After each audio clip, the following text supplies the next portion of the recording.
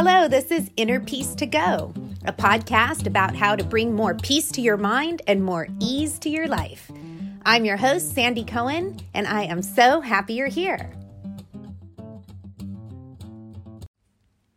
It's Valentine's Day, so I wanted to talk about how to love the most important person in your life. That's you. You're the most important person in your life, and chances are you could probably use a little more of your own love and care.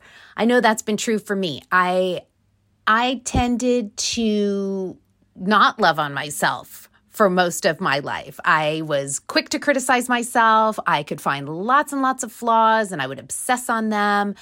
And, that's really exhausting and that's really painful. And so in recent years, I've worked really hard to find a little more self-love, to just try it.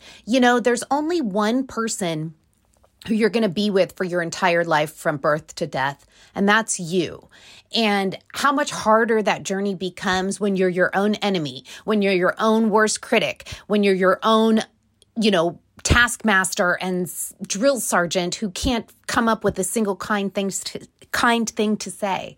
So self-love to me is where it's at because two, I think when we love ourselves more, it makes it easier to do the things that we want to do. It makes it easier to, take care of yourself. It makes it easier to set boundaries. It makes it easier to go after goals because you're like, I'm on my own side. So I just wanted to share a couple of ways that have helped me to open up more to this feeling of self-love. One is the recognition that, in the grand scheme of things, I'm insignificant. I am one of nearly 8 billion people on the planet. Our lives are short. The oceans and the mountains have been here for thousands, millions of years. I'm going to be here for like 100 if I'm super lucky. So our lives are short. Our lives are fleeting. It's like we're all unique snowflakes, but we're like melting. We're already melting. So thinking about how relatively insignificant I am in the grand scheme of all of life and human history makes it a little easier to be gentle with myself because whatever's going on, whatever kind of big deal I think it is, how big a deal is it really? It's all dust in the wind, in the words of that old 70s tune. So that's one thing that really helps me. And another thing that really helps me is remembering common humanity. We're all going through this. We all worry that we're not enough. We all fear that we're not lovable. And somehow remembering that makes me a little more lovable. And it makes everybody else a little more lovable too, because this is such a universal human thing. This is like part of the human condition, this fear of not being loved and this fear of not being enough. So when I remember that I'm not alone in this, it's not like everybody else is so super confident and in love with themselves and I'm the odd one out who can't, muster any kind feelings for myself. No, this is a universal issue and that makes me feel a little more normal when I'm less than self-loving. And another thing that really helps is just remembering that, I can choose to be on my own side. I can certainly choose to beat myself up. I can certainly choose to should all over myself, right? Like you should have done this. You should have done that. You shouldn't have said that. You shouldn't have eaten that. But I can also just give myself a break. I can make that choice. I can choose to be a little nicer to myself. And when I say that, be nicer to myself, it doesn't mean so eat all the cookies or so buy everything you want at the store. I mean nicer to myself in a deep way, in an inside way, to just know that, life is a challenging experience and I'm not alone in experiencing those challenges.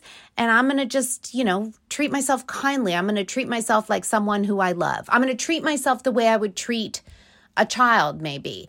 Oh, and that's another way that I like to think about it is if I was in charge. So I'm Sandy, right? So if I was in charge of a Sandy, if somebody gave me a me to look after, how I would treat her with so much more tenderness, I think, than I'm willing to treat myself. Like myself, I can punish. But if I was caring for someone, if someone had entrusted me with the care of someone, then I could just summon so much more compassionate feelings and so much more protectiveness and kindness. Well, the truth is someone did give me the chance to care for someone. Some big energy, the divine, gave me this Sandy to look after. And this is one I forget a lot, but when I remember, it puts a lot of things into perspective. So it's Valentine's Day. It's time to, spread some love around. And when you're doing it, spread some love to yourself. Give some love to yourself. You're the most important person in your life, and you deserve your own love and kind regard as much as anyone else. So I wish you lots and lots of love. Happy Valentine's Day. Happy loving yourself for all of the days.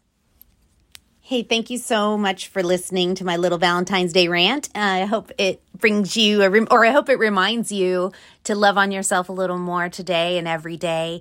And if you have some other ideas about how we can cultivate more self-love, please share them with me. Like, I am always looking for more strategies and tips to be more kind to myself and love on myself some more. So if you've got any, please send them over. You can send them to me on Instagram. I'm at Sandy. You can email me. InnerPeaceToGo.com has an email link, and can't wait to hear from you. So thank you so much again. Talk to you soon.